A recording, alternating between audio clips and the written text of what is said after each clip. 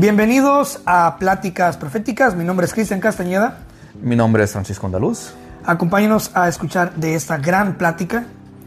Una plática llena de temas dulces y amargos. Bienvenidos. Bienvenidos.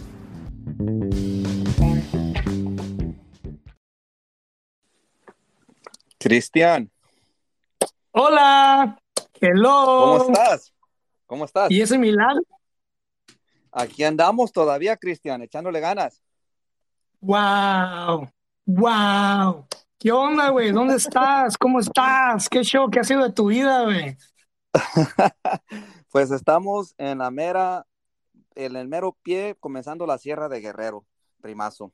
Aquí estamos cerquitas de la sierra. Aquí andamos en las montañas. Perdón, ya tienes una semana en México y ya llamas a todo mundo primo. Ya, primo, ¿qué tal, primazo? ¿Qué tal, viejón? ¿Qué tal, viejo? Puro así. Primo, viejón, ¿qué hubo? ¿Qué hubo?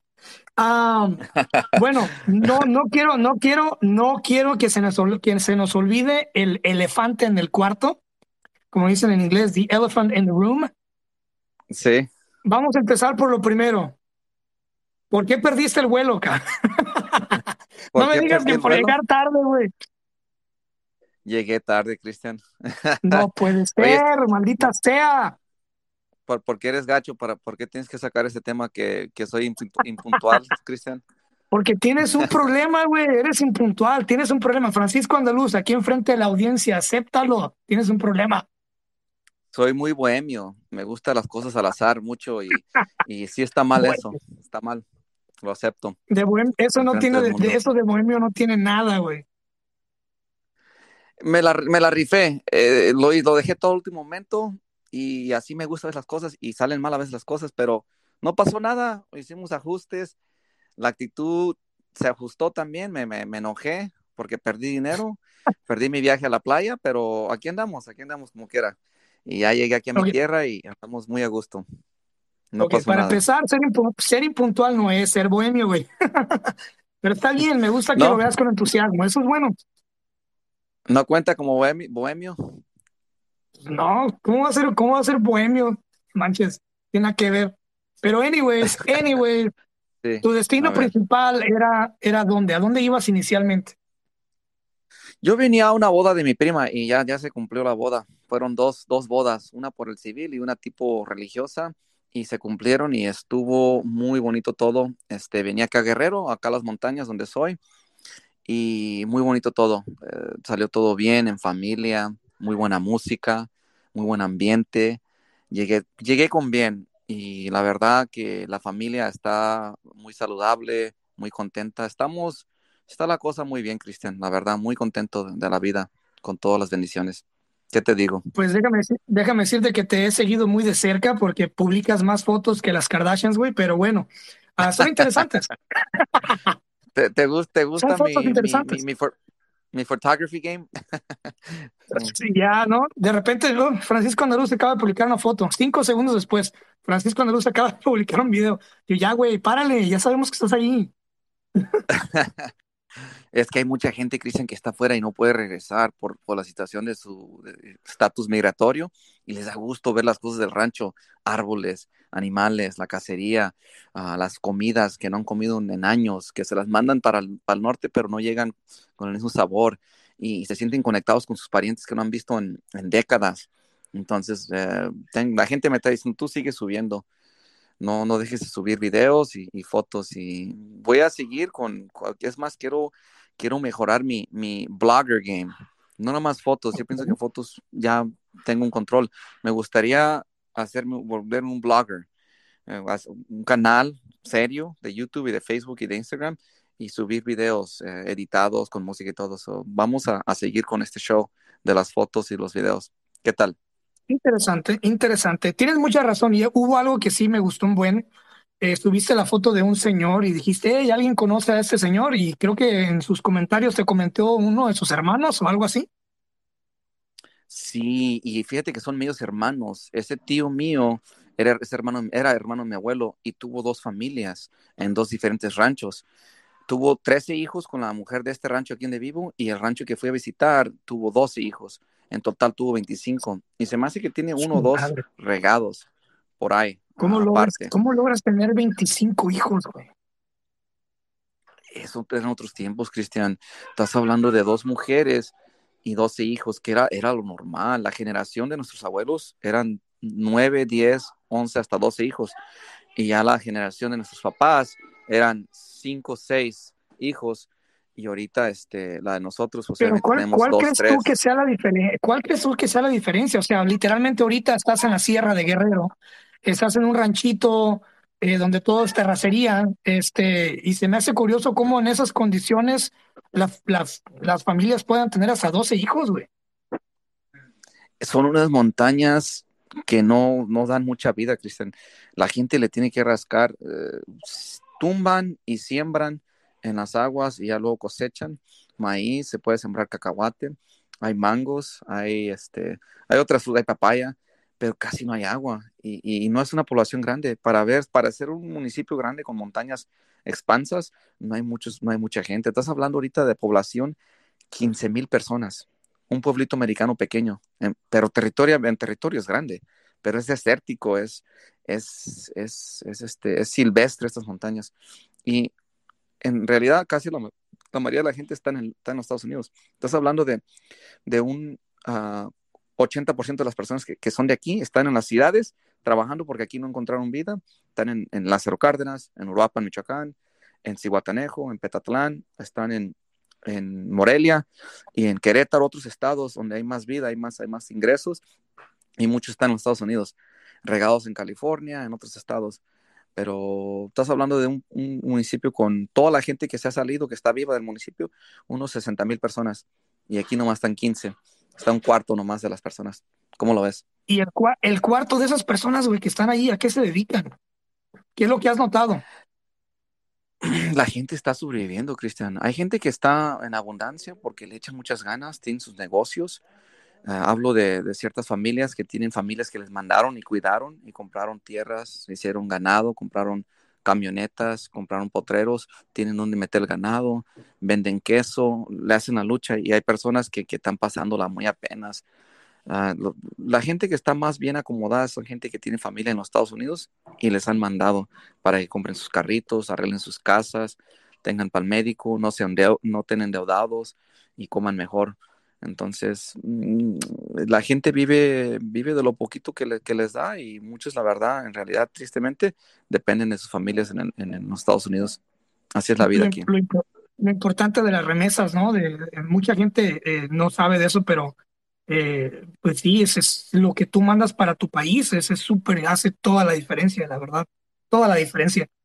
¿Qué se siente? ¿Qué se Todo, siente? Aquí la anoté, Welcome to Mexico, gringo, ¿no? ¿Qué se siente, güey, sí. ser? Yo tengo ya un año, pues debido a la pandemia, tengo un año y ya casi 3 meses, güey, que no voy para México y la verdad me estoy volviendo loco, güey. Ocupo ya la playita, ocupo el sol, ocupo, no sé, sentirme allá, pues, ya me estoy volviendo loco, güey. Y yo entiendo ahora sí a la gente que no ha salido para ningún lado y la verdad, está cañón. ¿Cómo se siente ser turista en tu país? No me siento turista al 100%, pero sí soy turista. No soy de aquí, se nota en mi hablar, en mi comportamiento, en mis pensamientos, en mis ideas. Mm, sí, no, soy turista, sí, no. La gente me conoce a mis papás, conocen a mis tíos, a mis primos. En las ciudades sí me siento más turista porque ahí no conozco a nadie y no sé cómo fluye. Aunque hablo el idioma, me siento turista en Uruapan, en las ciudades mexicanas. Pero aquí en los ranchos no me siento tan turista, si me entiendes.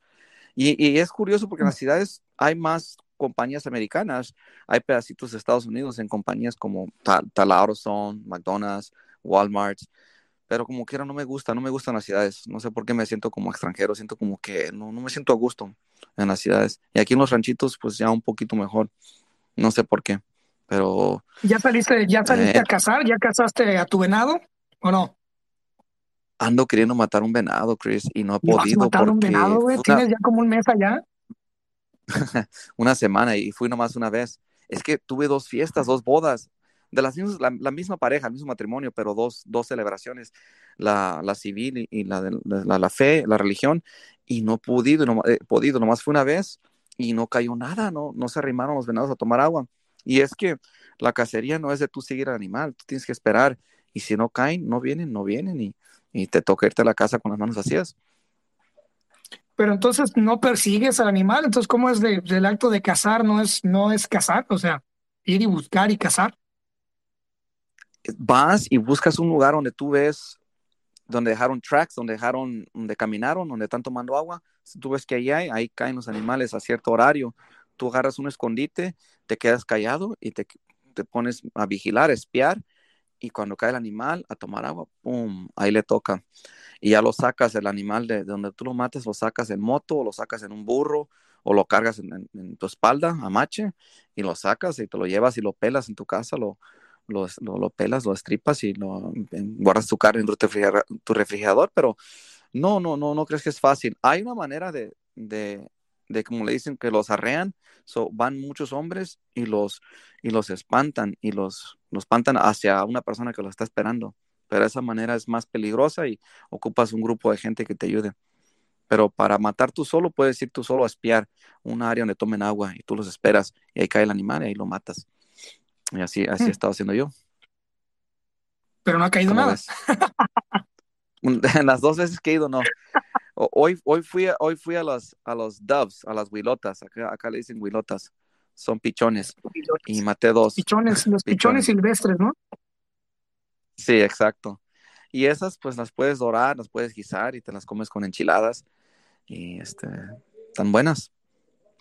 Una vez fui de pegoste porque no fui de cacería, yo no me dedico a eso, pero Sí. fui de ahí en la bola con unos tíos y tengo un tío Freddy, que él una vez, yo estando ahí, con la misma bala mató 4 huilotas, con la misma bala, güey. Era increíble. ¿Y le creíste, Cristian? Yo creo, ¿Sí le, sí le crees la y historia le o te creí. la Tenía 6 años, hombre, yo creo que sí le tuve que haber creído. estaban en línea? No, a lo mejor sí, a Yo creo, veces se habían sí caen, formado. estaban formaditos ahí, le tocó a todos, a los cuatro. En Oye, sí, y la bala sí. estando ahí en tu pueblo, en la Ujú. Sierra de Guerrero, México, este, Sí. estando ahí en tu pueblo, qué es lo que te hace sentir a ti fuera de lugar, güey? O sea, porque cuando tú visitas México y cuando vas para allá, pues hay algo siempre que te hace sentir fuera de lugar. Por ejemplo, a mí en mi caso es el acento, güey. Cuando yo voy para Michoacán, el Sí. acento michoacano en Tierra Caliente, pues obviamente se nota que yo no vivo ahí. Y Te creces en las eso es ciudades. claro, ¿no? O sea, te pones así medio urbano. Este, y sí, lo primero que a mí me distingue es el acento. Luego notan que no, que soy un gringo en México, ¿no? ¿Qué crees tú que sea que te haga diferente a la gente que está ahí viviendo todos los días en el pueblito cotidianamente? Pues aparte el acento, igual que a ti, a mí lo que me distingue es de que no me siento con confianza con los animales. Si paso un grupo de vacas o por vacas, no les tengo confianza. Y la gente aquí casi las monta, las abraza, las besa, no les tiene ningún temor a las vacas o al ganado. Y yo como que me las hago un poquito aparte porque siento que me dan una patada de repente o algo así. Ya les empiezo a agarrar más confianza, pero aquí la gente pues está impuesta a arriar animales, a los puercos. Me estás diciendo que el señor Francisco Andaluz, militar de la Guardia Nacional de Estados Unidos por 5 años, ¿le tiene miedo a las vacas? No mames, güey. No le tengo miedo, pero no les tengo confianza. No les hago confianza de que de repente te ¿Qué te vayan a puede hacer echar una encima vaca o... que no te haga un iraquí, güey, con un AK-47? Pues estas son diferentes situaciones, pero sí no les hago mucha confianza.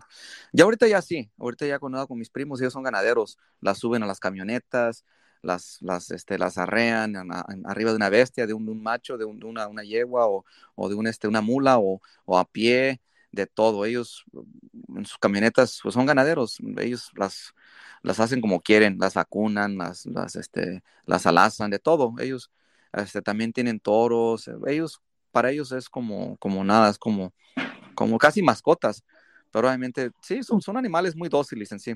Mira, Cristian, cayó un, Pues cayó sí, un mensaje, a ver que de alguien que está dale, es todo escuchando aquí, tuyo. está escuchando esta conversación. Le Reprodúcelo, doy reproducción para, reproduce. para escuchar el mensaje. Claro, Vamos a todo ver, tuyo. dale, El dale, control es todo dale, tuyo. ya está.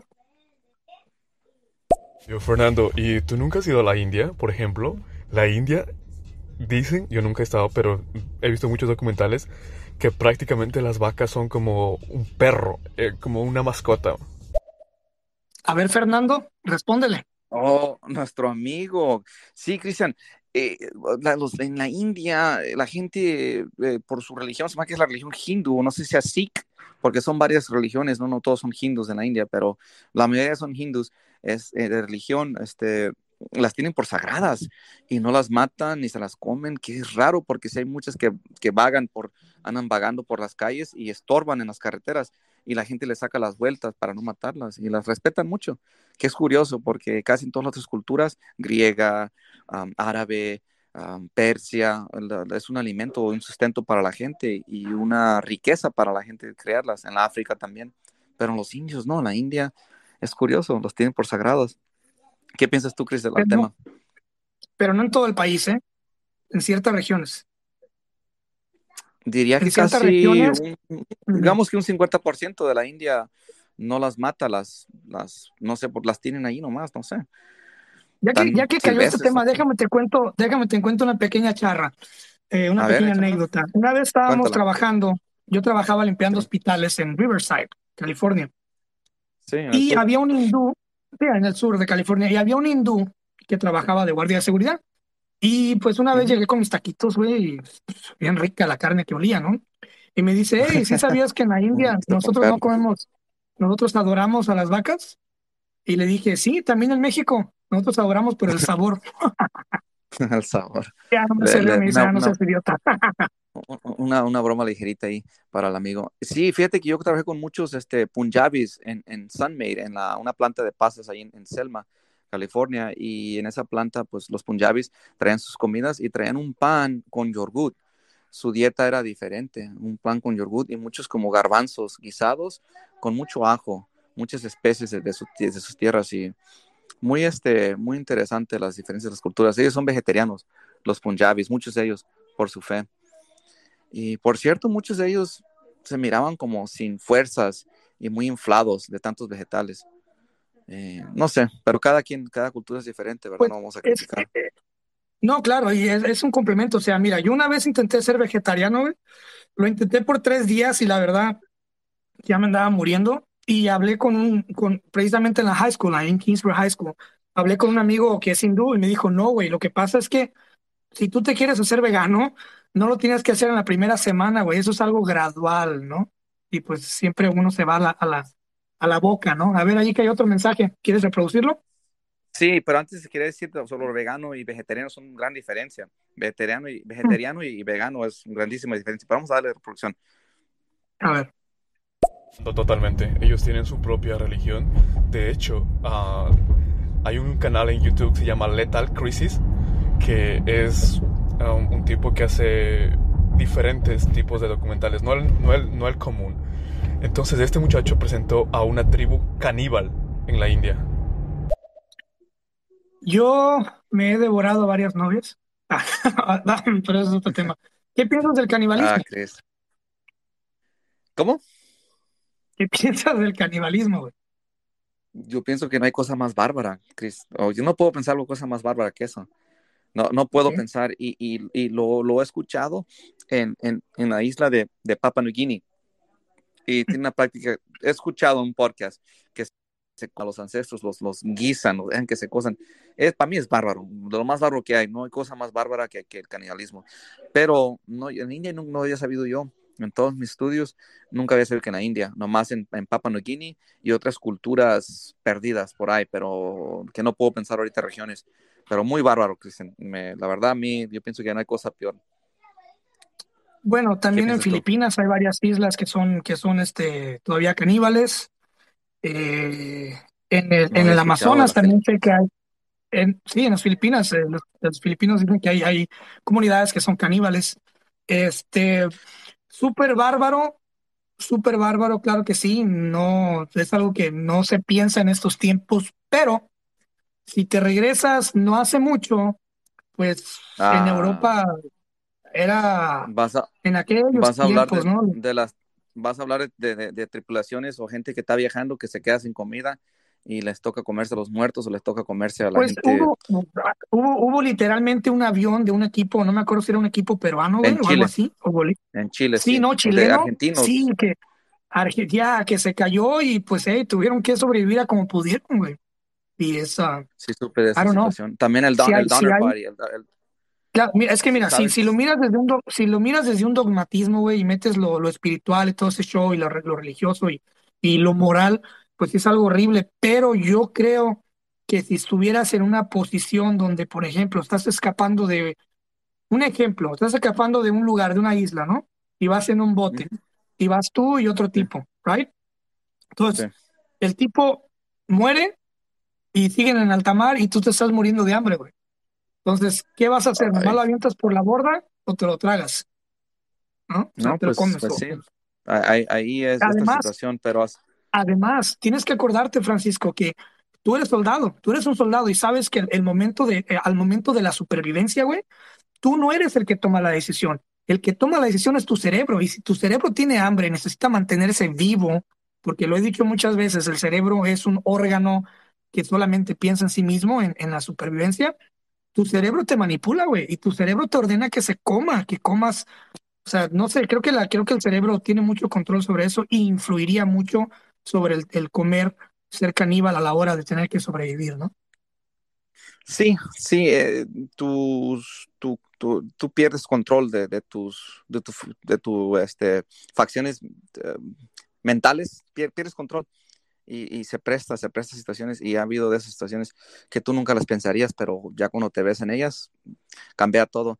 Y también en gente que viene de Cuba, Chris, se sabe de muchas historias de gente en el mar que las mujeres Yo no les dan, mencioné países, ¿eh? Yo no me quise meter no, yo mencionar iba a países, mencionar, pero gracias. ha habido hombres que han tomado leche materna de mujeres que van embarazadas en viajes porque se están muriendo de hambre y todo. Ha habido muchas cosas. Vamos a darle play al mensaje que tenemos y seguimos platicando. ¿Crees que te parece? Échalo, compa. Bueno, ahí va. Estoy totalmente de acuerdo con Chris.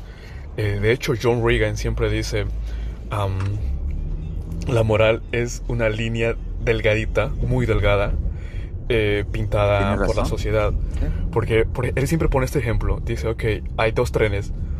Uno va a matar y tú solo puedes detener uno. Uno va a matar a tu madre y el otro va a matar a 1000 niños. ¿Qué tren eliges? Y yo, Foxy, tienes toda la razón del mundo. Bro, fuck them Así. kids, bro. I'm just kidding. I'm just kidding. ¿Se Estoy hablarías a tu bromeando. mamá, Cristian? Ah, mm, bueno, considerando que son 1000 niños, que son 1000 humanos, que cada Que no humano, conoces, sí, que son, no sí, conoces. Y pero ahí mira, está incluido mis sobrinos y mis estudiantes de la tu escuela, propia niños que hija, conozco. ¿no? Mi propia hija, Bueno, no, escojo a mi hija y los ok, ahí niños. te va. Son mil Si son niños, desconocidos, son escojo a mi mil, mamá. qué poco amor le tienes a tu madre, cabrón. Bueno, anyways, um, Ey, son 1000 niños, son 1000 seres humanos que van a crear 1000 líneas de humanos. O sea, tú tienes que verlo sí. así. Esos niños van a crecer y van a ser No, 1000 posibilidades. no, yo no lo veo con lógica, yo lo veo con emoción. Yo escogería a mi mamá sobre 1000 niños, pero es un conundrum muy feo, ¿cómo se dice? Hipotético, muy Y por eso, complicado. y por eso, y por eso Elon Musk no te va a llevar a Marte, güey. Eres demasiado emocional. Cristian, qué otro tema queremos tocar? Aunque este está bueno. Ok. Tun, tun, tun. El buen turista versus el mal turista. Todos hemos viajado a Uf, un país, creo. ahí te voy, ahí te Y, voy. y sí, ese es el tema. A Con ver, el, dame tus insights. Échalo. yo soy mal turista, Cristian. La verdad que desde que he venido a México siempre me quejo de las carreteras, me quejo del mal gobierno, digo que las ciudades están feas y no me muerdo la lengua. Y quizás debería mordérmela y estar agradecido de lo bueno y verle el lado bueno, pero veo mucho mal, veo unas ciudades. Y voy a subir fotos al Face para que tú veas basura por todos lados, no hay tráfico, las autoridades se ven que son incompetentes así a la vista, incompetentes, traen nomás un uniforme, un carro, una charola, y entonces la verdad para mí sería un mal turista, de que ando siempre quejándome del agua, de los olores, del mal servicio en los restaurantes, mala higiene. Entonces, soy de aquí, pero soy mal turista. Si eso es ser mal turista. Pues si, si lo miras por un lado amable, no se pagan taxes, impuestos en México. Tu cheque te sale limpiecito, hermano. Pero hay haciendas, hay se paga impuestos, o ¿cómo lo ves tú? O sea, solamente O el cinco cambiar, por ciento de México paga impuestos, güey. ca- sí es cierto, sí es cierto. ¿Cambiarías tú entonces los Estados Unidos, lo que pagas en Estados Unidos, 30-40% de tu salario por tener en México lo que tiene Estados Unidos? Sí me entiendes mi pregunta, ¿no? Sí, absolutamente no. ¿Dejarías, Porque si no hay un prefieres Estados sistema de Unidos o impuestos, prefieres México? prefiero los dos, armónicamente, Ah, así está como bien. siempre le he hecho. Bueno, Ok. el buen No, turista no contra fue el mal contestación. turista. ¿Eh? Un, un mal turista no intenta hablar el idioma, no saluda a la gente, trae aires, andas con aires, Ujú. andas ahí chillón, quejándote, ah, regateando, no tratando bien a la gente. Y con eso, si tú tratas de hablar el idioma, yo lo hablo, obviamente, pero lo Pues, saludas a las pues sí, personas, güey. buenos O sea, días, buenas haz de tardes, cuenta que tú vas para México y lo peor que gracias. puedes hacer es andar hablando inglés. Vas para Puerto Rico y lo peor que puedes andar haciendo es hablando inglés. O sea, si entiendes, eso es ser muy déspota y muy prepotente, creo yo. Y yo hablo muy poco, la verdad, un poquito, maltrato en inglés cuando ves que pasa algo y me salen las maldiciones en inglés, pero sí, la gente, que esté creído. Hay que darle reproducción al mensaje, Chris. Tenemos algo aquí de nuestro compañero que nos está escuchando para platicar con él, ¿ok? ¿Qué te parece? Échalo. Ok, otro tema que podemos tocar, la eutanasia. Hace poquito tenía una La conversación con eutanasia. una persona que me dijo lo siguiente: hay vidas que no merecen ser vividas. Por ejemplo, la mía. Uh, Fuck, me sentí de la mierda. Dije, damn, ¿cuál es el fondo para que tú me digas esto? Y me explicó y tiene toda la razón del mundo. De hecho, hay filósofos oh, creo que es algo de... no me acuerdo ahora mismo estaba este tema. el filósofo, pero escribe sobre el valor de tener a la hora de matarte, a la hora de quitártela. Él lo ve como un premio, no como algo malo. Ok. Chris, qué filósofo será? ¿Será Immanuel Kant? Yo creo. Ahí te va. Eutanasia para A ver. eutanasia por Danis. La eutanasia es el acto de provocar intencionalmente la muerte de una persona que padece una enfermedad incurable para evitar que sufra muerte sin dolores, molestias ni sufrimientos físicos. O sea, la gente, por ejemplo, que está en estado vegetal, Sí. mm, creo yo. Pero bueno, vamos al sentido más filosófico y breve. ¿Tú qué piensas de este show de la eutanasia, de que hay vidas que no merecen ser vividas, que hay güeyes que, hey, mejor ya mátate, güey, o sea, la neta, me estorbas, no me robes el aire? Me da pena no haber pensado el tema más. Yo como mi fe cristiana siempre lo he visto como un regalo la vida, pero obviamente lo estoy diciendo en una perspectiva con una persona muy bendecida, con salud. Nací con mucha salud, yo saludable, nunca me he enfermado, Cristian, nunca me he tenido ninguna quebradura. Tengo una familia muy grande, muy amorosa. Y he tenido mi fe en Dios, entonces nunca he tenido pensamientos malos, pero hay personas que sí, hay personas que tienen mucha enfermedad, vividas muy duras, personas ya con edad, ya mayor, que están sufriendo, que no están en soledad y quisieran mejor si es que yo ya estoy feliz, yo ya viví, ya quisiera hacer checkout, ya mándenme, me voy a ir. Entonces se entiende y se practica en los países europeos, se me hace que en los nórdicos. Entonces, aquí en los Estados Unidos aún no es legal, pero la verdad no lo he pensado, Cristo suficiente. Yo pienso que, obviamente, la perspectiva cristiana es de que tú no eres dueño de tu vida, tú nomás te la prestaron, te soplaron vida a ti y es divina y no la tienes que cuidar y la tienes que proteger hasta que Dios te la quite. No tienes derecho a hacerlo, entonces te estoy en conflicto porque una parte de mí dice que está bien, que no está tan mal para las personas que están sufriendo. Obviamente las personas que están jóvenes y no es médicamente el sufrimiento y la angustia, es nomás mental o psicológico, los dejó la novia, la esposa los engañó, un hijo le salió embarazado, no hay que hacer con su trabajo, no puede mantener su familia y ya quiere terminarlo. Entonces, eso tiene alivio. Pero cuando una persona realmente está sufriendo y dice, ¿sabes qué? Ya sufrí mucho físicamente, en mi cuerpo. Entonces yo pienso que si estuviera de acuerdo. Pero, ¿cómo ves tú, Chris? Dicen por ahí que el ser humano tiene dos vidas, ¿no? La que está viviendo y la otra que comienza cuando se da cuenta que solamente tiene una vida. Eh, Okay. yo, Pues, la vida, la vida siempre es el mejor momento para vivir. Si estás escuchando esto, donde sea que estés, lo que estés haciendo, gracias por estar aquí, obviamente. Siempre es el mejor momento para vivir. En cualquier momento en el que estás respirando, es el mejor momento para vivir. Mañana va a ser el mejor momento para vivir, siempre y cuando estés despierto, que estés consciente, que estés vivo, es el mejor momento para vivir.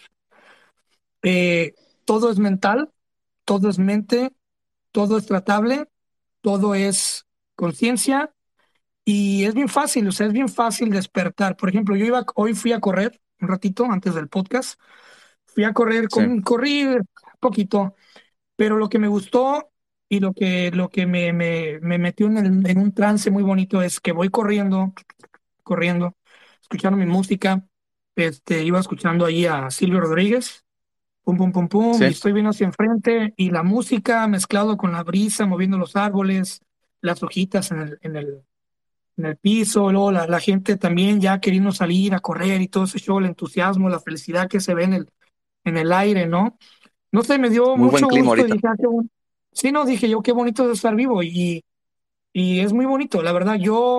Yo creo que sí hay gente, lo habíamos platicado en otro episodio, que hay gente que está muerta en vida, güey, que se queja de que, ay, mi vida, ay, O sea, no, el problema eres tú, cabrón, el problema eres tú que sigues creyendo que, no es, que la vida no tiene un valor porque no se te está cobrando en sí respirar.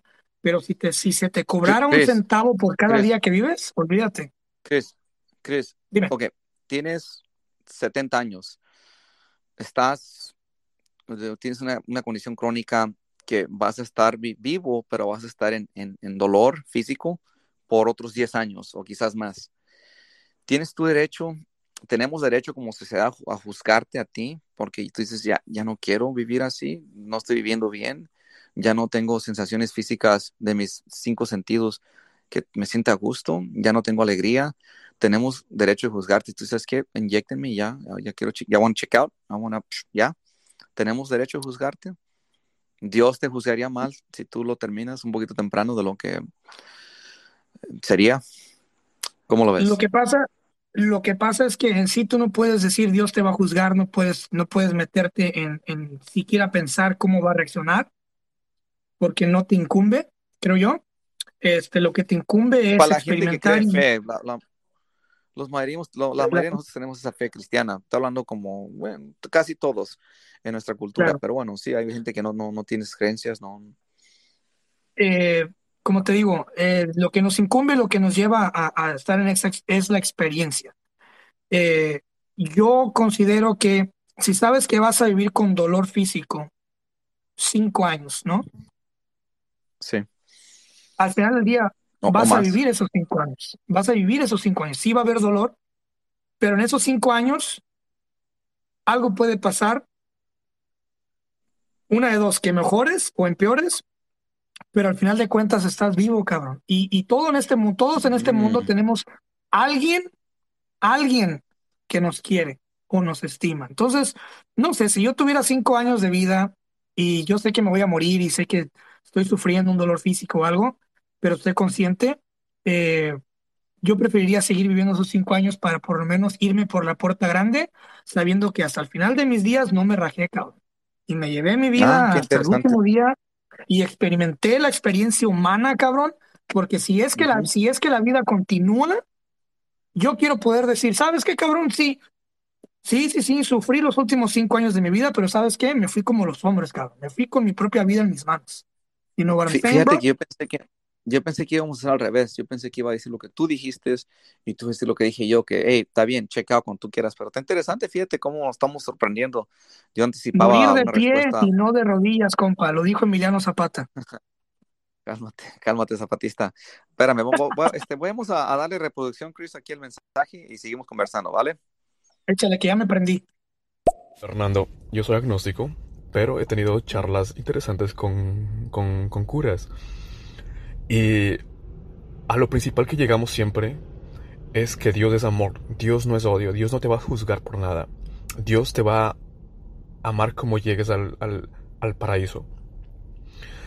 Pero sí, yo hablo de ese tema, por ejemplo, no sé si han visto Futurama, y es muy futurista en ese aspecto porque hay lugares donde te quitas la vida tú mismo y necesitas estar con tus cinco sentidos, o sea, fuera de efectos del alcohol y drogas para poder matarte, perdón. Es un tema interesante. Hoy lo escuché también en un podcast anterior, pero como que no tenía mucha preparación, so me aburrí rápido. Pero voy a seguir aquí, chicos. A ver, Fernando. Oh my God, Chris, gracias, Fernando. Francisco, my brother. Francisco, mi amigo, mi hermano y habla hispano. Gracias por estar escuchándonos y gracias por contribuir a la conversación que estamos teniendo. Es un tema interesante. La caricatura, tengo mucho que no la veo, pero hacer una caricatura interesante sobre el tema de que podremos en un futuro guardar nuestros cerebros o nuestras cabezas o transferir nuestro espíritu o mente a otro cuerpo o digitalmente. Son temas interesantes y te agradezco que estés escuchando y podemos ir platicando un poquito más al tema. Obviamente sí hay muchos podcasts. Cuando yo empecé a escuchar Joe Rogan, Chris, estamos hablando como el 2013. Él comenzó su podcast en 2011. Entonces yo comencé su podcast tarde y empecé a escuchar las primeras y hacer catch up, alcanzar todas. Quería escuchar todas, pero nunca alcancé a escuchar todas. Pero escuché la mayoría de Joe Rogan. Y ahorita ya tengo un año que no lo escucho, la verdad, ¿para qué te miento? Pero él hablaba mucho de ese tema en un principio. Y era diferente su podcast en inicios. En inicios tenía a Redman. Era él, Redman y sus amigos, como unos cuantos. Y ahorita ya él tiene científicos famosísimos, los mejores del mundo. Tiene gente impresionante en su podcast. Pero sí, ese tema de transferir la vida o transferir la conciencia a un aparato o a otro ser o que se transfiera, que no termine como termina ahorita, ¿verdad? Que nuestro cuerpo se desgasta, se envejece y hasta ahí llegó. Y ya obviamente el tema de la metafísica, de la religión, de que si crees que hay otra vida, también está interesante. Ah, no sé, si quieras platicar, sigamos platicando, Chris, ¿cómo te parece? O brincamos a otro Ok, tema. ahí te va. Te acabas de morir, ¿no? A ver. Te acabas de morir y resulta que sí es cierto todo lo que te acaban de decir. Hay un paraíso, hay una bienvenida, están tus seres queridos, hay ángeles. Ven, mira, te Sí, calman, te dicen, te elevan la conciencia ahí, bienvenido de vuelta. Realmente nunca te fuiste, siempre estuviste aquí, pero en otra dimensión y te empiezan a explicar, sí, te devuelven tu conciencia astral y vuelves a despertar, sales de tu avatar, ¿no? Ok, ya estoy aquí otra vez. Ok, sí, y llegas con Jesús o llegas con San Pedro, llegas con el mismo Dios, ¿no? Como tú lo quieras ver, o San Germain o el sí, Kibalión, todo este show, lo que tú quieras pensar, ¿no? Y sí. llegas y estás ahí enfrente. Vamos a poner Jesús, que es el más común, el arcángel Miguel. Entonces llegas con Jesús, Ujú. ¿no?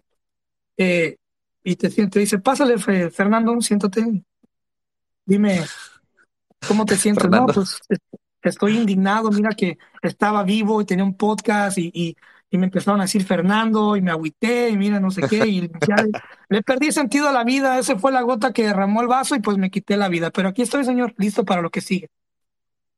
Te va a Sí, decir, bueno, yo te di la oportunidad de vivir, de encarnar, de tener una personalidad propia, una propia huella digital, una propia voz, ser distinto, ser único, irrepetible.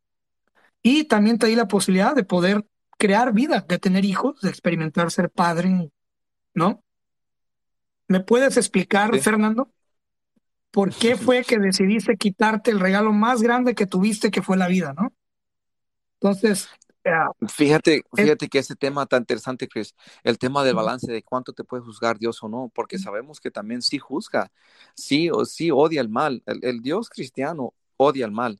A mí no me importa quién venga a decirme que no, sí odia el mal, odia que tú seas una persona, ah, que no seas una persona buena, que tú hagas mal, que tú levantes falsos, que tú estés deseando las cosas de tu vecino, que le quites su esposa, que tú mates, que tú robes, todo eso es malo. Entonces, yo pienso que sí te juzga y sí tenemos que tener conscientes de que tenemos que buscar el bien.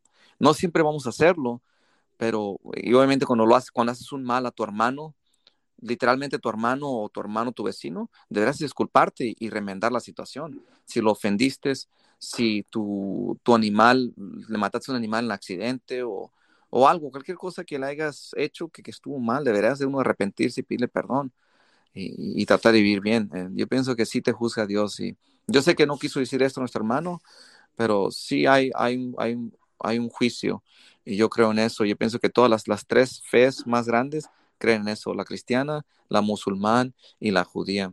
Entonces, las acciones sí tienen consecuencias. Pero bueno, ya pienso Esto me que ya es lleva al suficiente siguiente este tema. tema. Qué bueno que pasó, porque esto me lleva al siguiente tema, güey.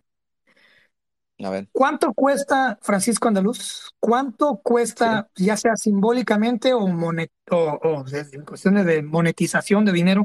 ¿Cuánto cuesta tu felicidad, güey? Está interesante cómo la estás haciendo el framing de la película, la pregunta, como que estás buscando una respuesta de la pregunta, Cristian. ¿Qué se te viene a la mente? Cuesta ¿Cuánto todo, cuesta? Tengo un pues maletín todo y nada, lleno de cuesta todo posibilidades, y nada, cabrón. Dame el cuesta todo y precio, quiero nada, tu precio. te cuesta todo y te cuesta nada. Te cuesta todo porque mentalmente tienes que ser fuerte, va a haber derrotas, va a haber caídas, va a haber decepciones, siempre va a haber problemas.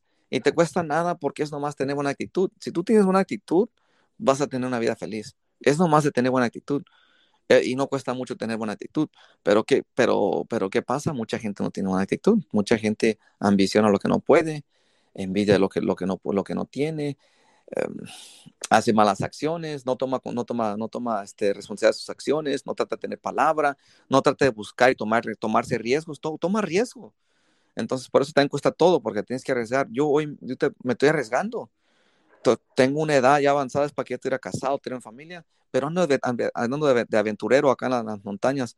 ¿Y qué me toca hacer? Arriesgar que me caiga de la moto, meterme a ranchos que no conozco, que me regañen, que me paren los armados. Me pararon ahorita no militares, los estatales. La policía estatal me paró, entonces. Pero ¿qué es lo que Cuéntame, me ¿qué pasó? gusta?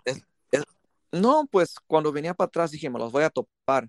¿Y qué? Tengo una barba, tengo una edad y un fachado, un cierto aspecto de un hombre militar que fui, ¿verdad? Y traigo una mochila militar y me pararon, me escurcaron, me preguntaron de vienes, qué haces aquí, de dónde eres, un tatu ID, una serie de preguntas y ya cuando les hablé, pues me dejaron ir, pero eso es parte del show. Me caí también, no sé si viste una foto, me raspé un pie, el tobillo y el pie y sangré poquito y me rayé poquito acá el hombro, también me lastimé un poquito, pero es parte del show.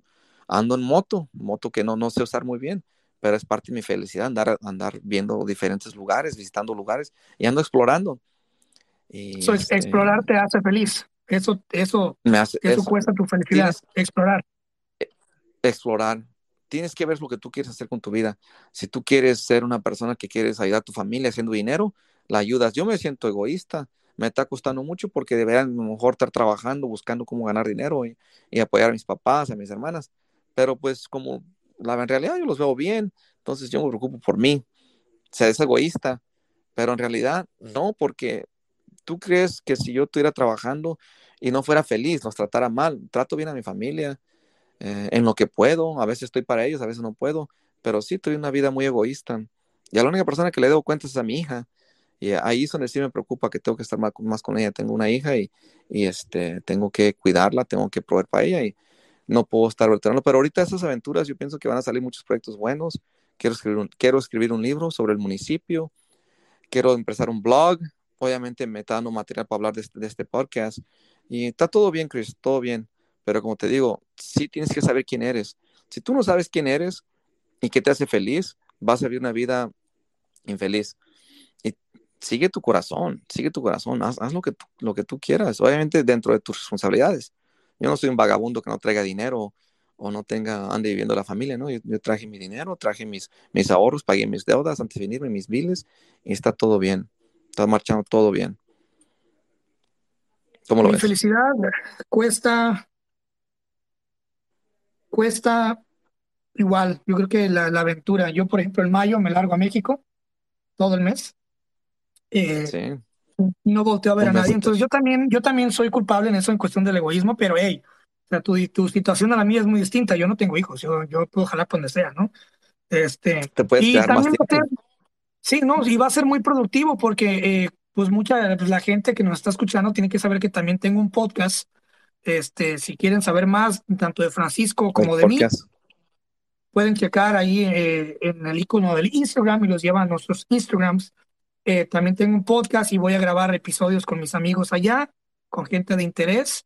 Voy a ya empezar a grabar la tercera temporada, que es la que viene el año que viene, y hacer un par de proyectos ahí. Entonces va a ser muy productivo y ya pues voy a cumplir 30 años, güey. O sea, ya también quiero yo crear una rutina en la que me vaya a desintoxicarme, aunque sea unas 2 semanas o 3 semanas por año, donde yo me desprenda de todo. Entonces mi felicidad cuesta, cuesta la paz. Mi felicidad costaría, si me la pudieran pagar con algo, sería con paz, ¿no?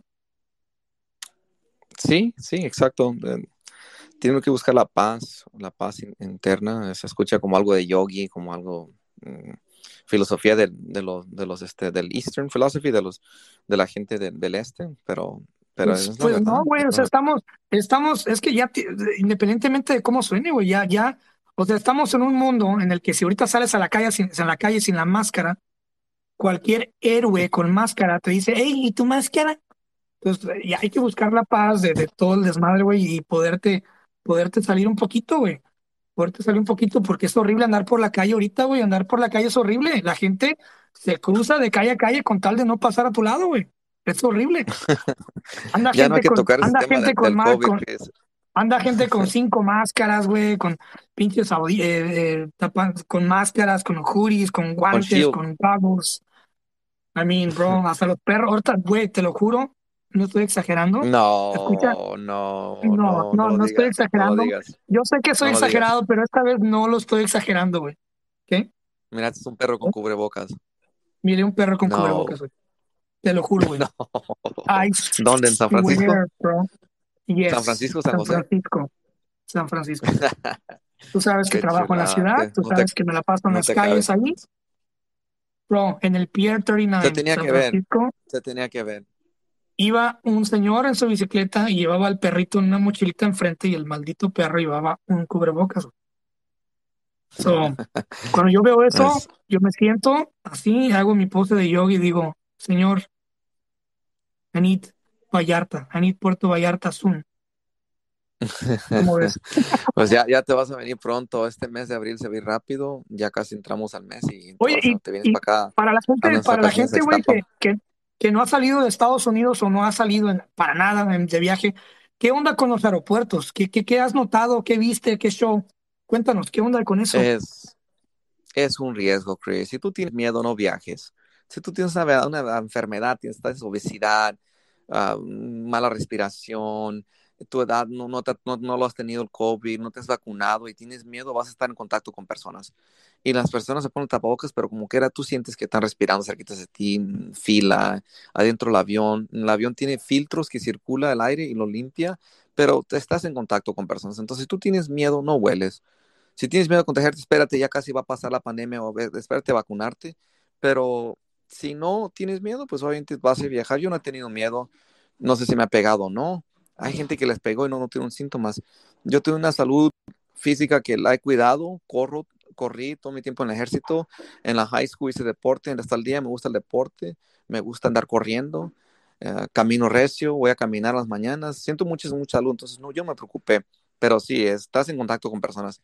Entonces los aeropuertos ya están a capacidad de un 60%, pronto va a ser 75% y va a ser 90%, y yo pienso que para terminar el año va a estar casi a 100%. La gente ya está viajando, ya se está abriendo todo, ya está quedando esto en el pasado, pero bueno, como te digo, depende de las personas. Entonces, sí es cierto lo que dicen que cuando estás arriba del avión y se te antoja un sándwich y lo pides, que la Ah, gente sí, te quitas tu máscara, te se lo quita comes. sí, para tragar, para comer. Te lo quitas y comes a gusto, tomas tu refresco, tu snack y comes y tienes tu libro, un aparato, tu teléfono, música, obviamente no tienes recepción ahí arriba, Pero pero sí, entonces, estás a gusto. literalmente, ese güey que se quitó la máscara para tragar en esos 5 o 10 minutos que va a comer, ya literalmente Ujú. contagiaría o habría contagiado a todo el avión. si estuviera enfermo. Si trae tos o está tosiendo o está muy cerca de otra persona, sí, hay trámite, pero quién sabe cómo se tramite, Chris. Yo no sé, es un misterio. Tengo tíos que se han cuidado mucho, que no se quitan la máscara y les pegó. Se cuidaban mucho, no salían, evitaban visitas, traían doble máscara. Todavía hay trámites, todavía te transfiere. Yo no sé, la verdad. Pero si vas en un avión, vas a estar en contacto con personas que se van a quitar porque van a comer y se permite. Ya cuando acabas de comer y tiraste tu snack, pero si estás haciendo snack despacito, puedes estar sin ella. Yo no sé por qué a gente las corrieron con todo y niños de aeropuertos. Yo pienso que porque no se las quieran poner mero nada. Pero si te las pones y vas a hacer snack y estás haciendo snack, no te dicen nada. Yo pienso que los trabajadores ya están enfadados. Pero sí tienen personas en el aeropuerto cuando estás haciendo fila que están ahí regañándote. Y imagino que tienen la autoridad de llamar al guardia y botarte del aeropuerto. Porque a mí me regañaron como 2 o 3 veces porque no me la pongo bien.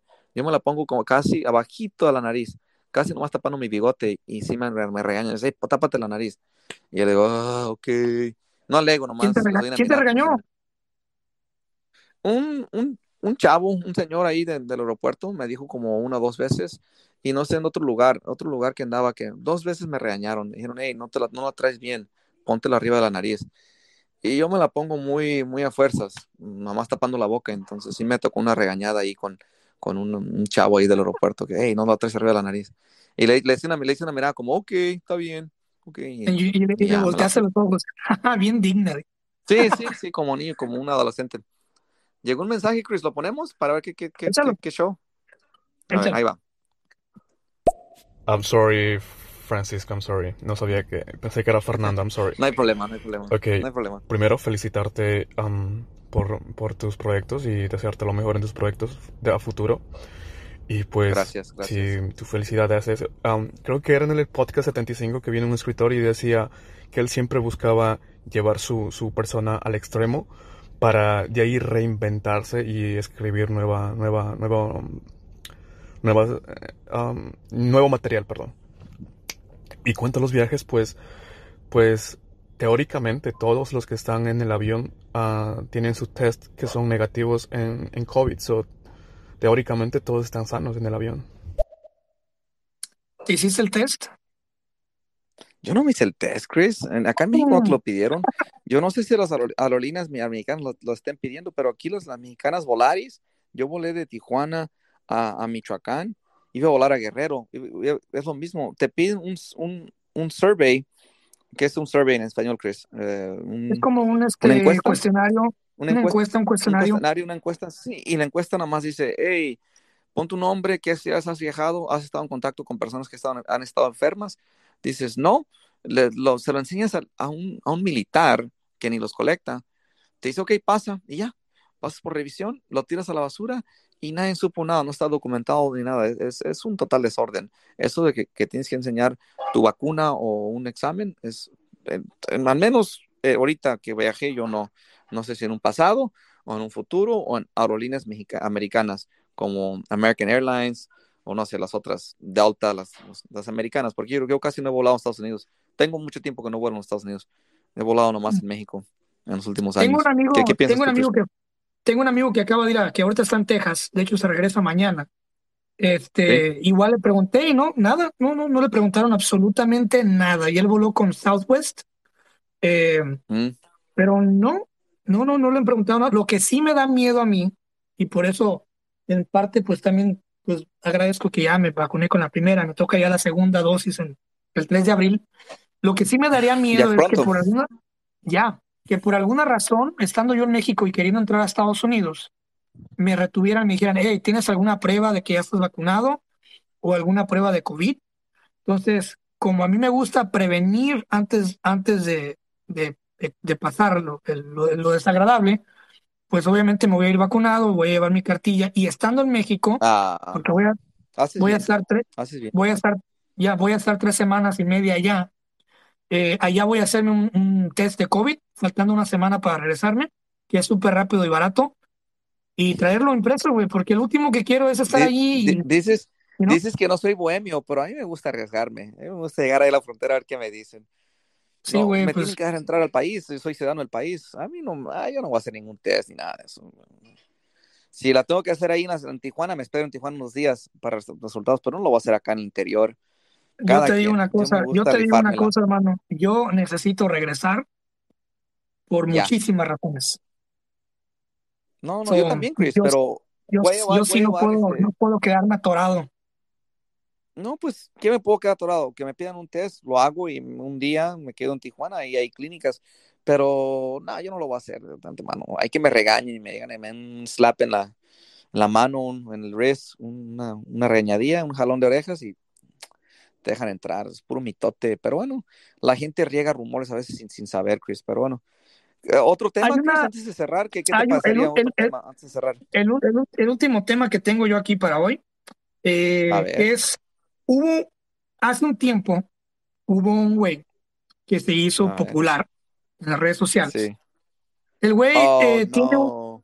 tiene un gimnasio, salió del bota, ya sabes para dónde voy, ¿ah?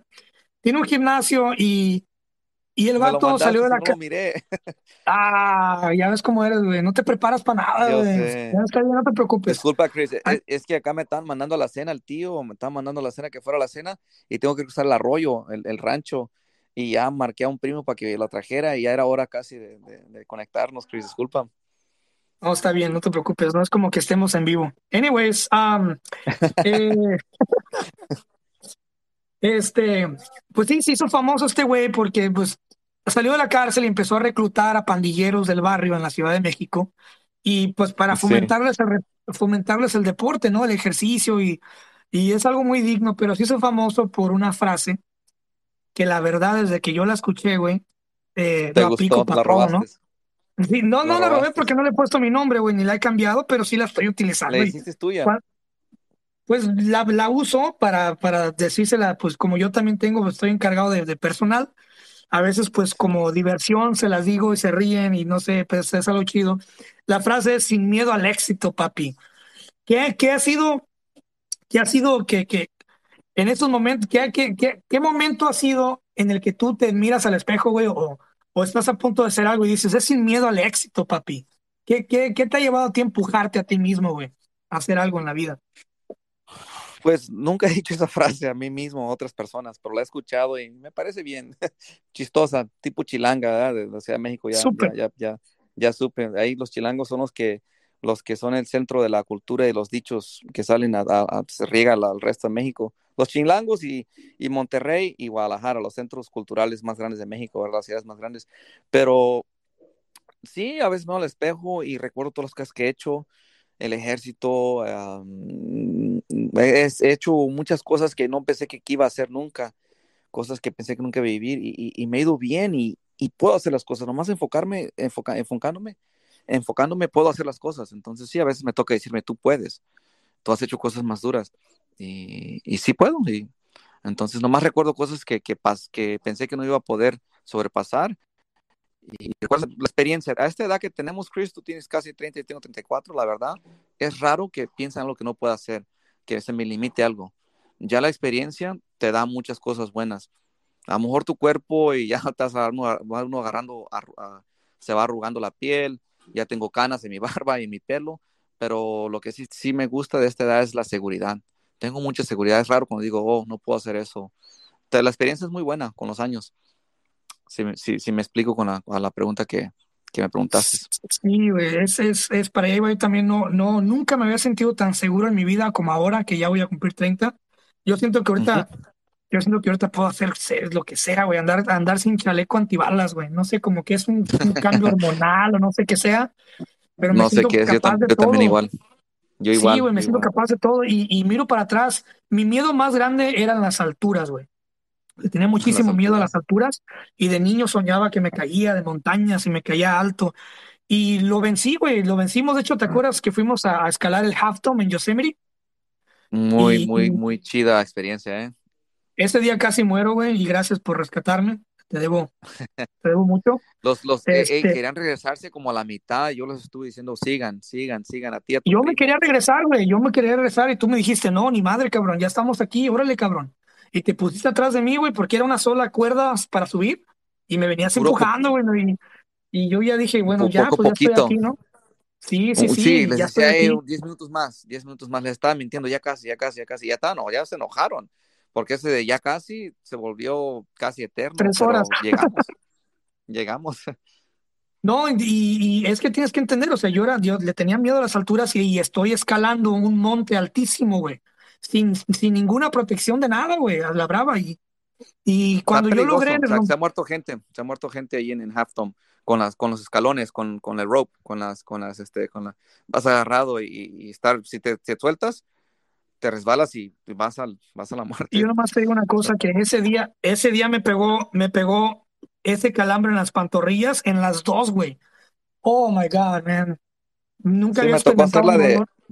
me tocó hacer el show ¿cómo se dice en español? Physical therapist, de terapia, Gracias, güey. Gracias, güey. Gracias, gracias. Si no ¿cómo hubiera se dice sido en por ti, español, ahí Cristian? hubiera quedado Cristian Castañeda. Chris, ¿cómo se dice physical therapist en español? Ese es el terapeuta físico.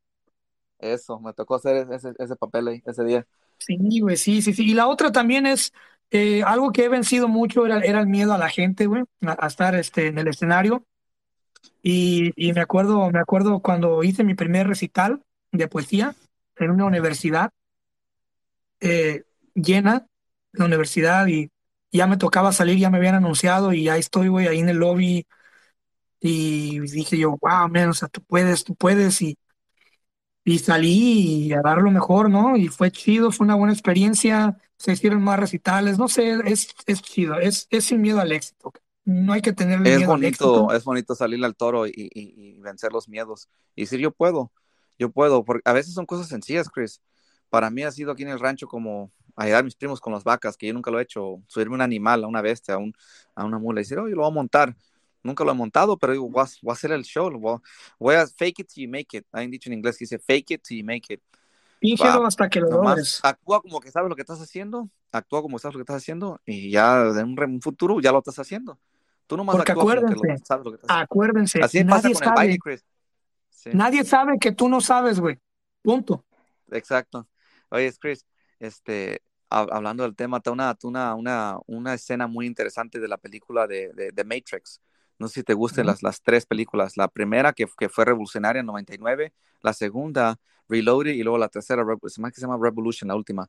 Pero en la última están las máquinas atacando la ciudad, y cuando entran a la ciudad, está en la puerta un muchacho, y el capitán de la guardia que están defendiendo la puerta lo matan y queda el morro, le dice, tiene que tumbar la puerta, y le dice el morro al capitán o al general, hey, nunca terminé mi entrenamiento de usar esta arma, y le dice el general, yo tampoco, y lo dijo de verdad, yo nunca lo terminé, yo nunca tuve el entrenamiento, yo nomás lo hice. O sea, ¿qué le dio a entender? Tú nomás hazlo, yo tampoco Tú lo nomás terminé. hazlo. ¿Tú nunca viste las películas esas ¿Cómo no? de Matrix? ¿Cómo no? ¿Sí ¿Cómo no? recuerdas esa escena? Súper. Sí, cómo no, las he estudiado todas a profundidad. Hubo un tiempo en el que me hice adicto a estar checando las conspiraciones detrás de esa película, de todo ese show, especialmente cuando estaba creciendo y estaba empezando a publicar mis primeros libros. Me metí mucho en Sí, todo eso de la trama y los mensajes ocultos. Y muy padre, güey. Sí, es cierto, nadie sabe que tú no sabes hasta que lo demuestras. Entonces no tienes por qué demostrarlo eso, si nadie sabe, güey. No lo eso, demuestres. así mero, con Así confianza, es. sin miedo al éxito, papi. Sin miedo al éxito, papi. Francisco, hermano, Hey, la próxima vez que hagamos el Pláticas Proféticas número 4, tú estarás en Estados Unidos. Tendremos la oportunidad de hacerlo ya aquí estando localmente. Te deseo un excelente viaje. ¿Cuándo te regresas? Chris, me regreso como el día 5. Va a haber charreada, jaripeo, con toros y todo el show acá. Voy a andar bien cowboy, so pienso que me regreso como el día 5, día 6. O se me hace que nos va a tocar hacer otro aquí en México y te voy a tener más historias sobre mis aventuras aquí. Ok, Pero si vas a estar hasta el 5, pues yo creo uno que el más, siguiente uno va. más en México, y al segundo, el de aquí en 2, lo hacemos en los Estados Unidos, ya en tierras yanquis. ¿Qué te Hey, parece? está bien, porque cuando yo me vaya al mayo, yo voy a andar allá y allá vamos a hacer, de allá vamos a grabar también. Igual se va a voltear la tortilla, yo estaré allá, tú acá. Y Eso, la, mano. la charreada, Muy buena, sube fotos al Instagram, güey, para que la gente que ya nos está oh, siguiendo, gracias a los que ya nos siguen, que ya te han seguido a ti también, para que la gente que nos sí, está siguiendo, pues vea qué show que estás haciendo y sepan que pues estos episodios de Pláticas Proféticas los hicimos por diversión, por estar a gusto, son charlas. Pues sí, yo traigo unos temas aquí, pero Chris, acuérdense que ustedes pues, hacen la diferencia con los comentarios de audio. ¿Qué pasó? claro que sí, gracias a nuestras personas que nos siguieron hoy y hasta nuestro hermano que nos escuchó estuvo comentando. Bueno, voy a subir un toro, voy a tomar aguardiente, que es como una bebida acá local de las montañas que te da mucho valor y me lo voy a subir un toro. ¿Qué piensas de eso? Ah, mira, güey, yo No te te voy a decir creas, una no te cosa. creas, no me van a dejar mis primos, pero de repente sí estoy medio loco, pero a Pues ver qué eso sí, pasa. sí estás medio loco, güey, la verdad. Sí estás un poquillo medio mal, güey. Por eso me caes bien. Por eso estás aquí, güey. Este, mira, en primer lugar, no te recomiendo el aguardiente porque el aguardiente es muy fuerte, güey. Entonces, No, de aquí a que te subas, de aquí a que te subas al toro, el aguardiente ya te habrá noqueado, güey. eso, sí Y es la cierto. y la segunda, güey, es que subirte a un toro, güey, con esa inmensidad, son más de 500 libras, güey, azotando a todo lo No, que 500 kilos. te va a hacer pedazos la espalda, la cadera, I don't know, haz Ay, lo que tú quieras, güey, ¿sabes qué? pero si Mejor te no. vas a subir a un toro, por favor que te graben, güey, porque va a ser muy divertido verte volar. Ya estamos, brother. Así quedamos, pues, hermano. Cuídate Ok, y fue un gusto platicar, fue un gusto grabar y aquí estamos, ¿ok? gracias a todos los que nos acompañaron. Nos vemos la próxima vez con Pláticas Proféticas number 4. Thank you, people. I'm sorry, my English is not very good looking. Vámonos. Vámonos. Adiós, Chris. Vamos.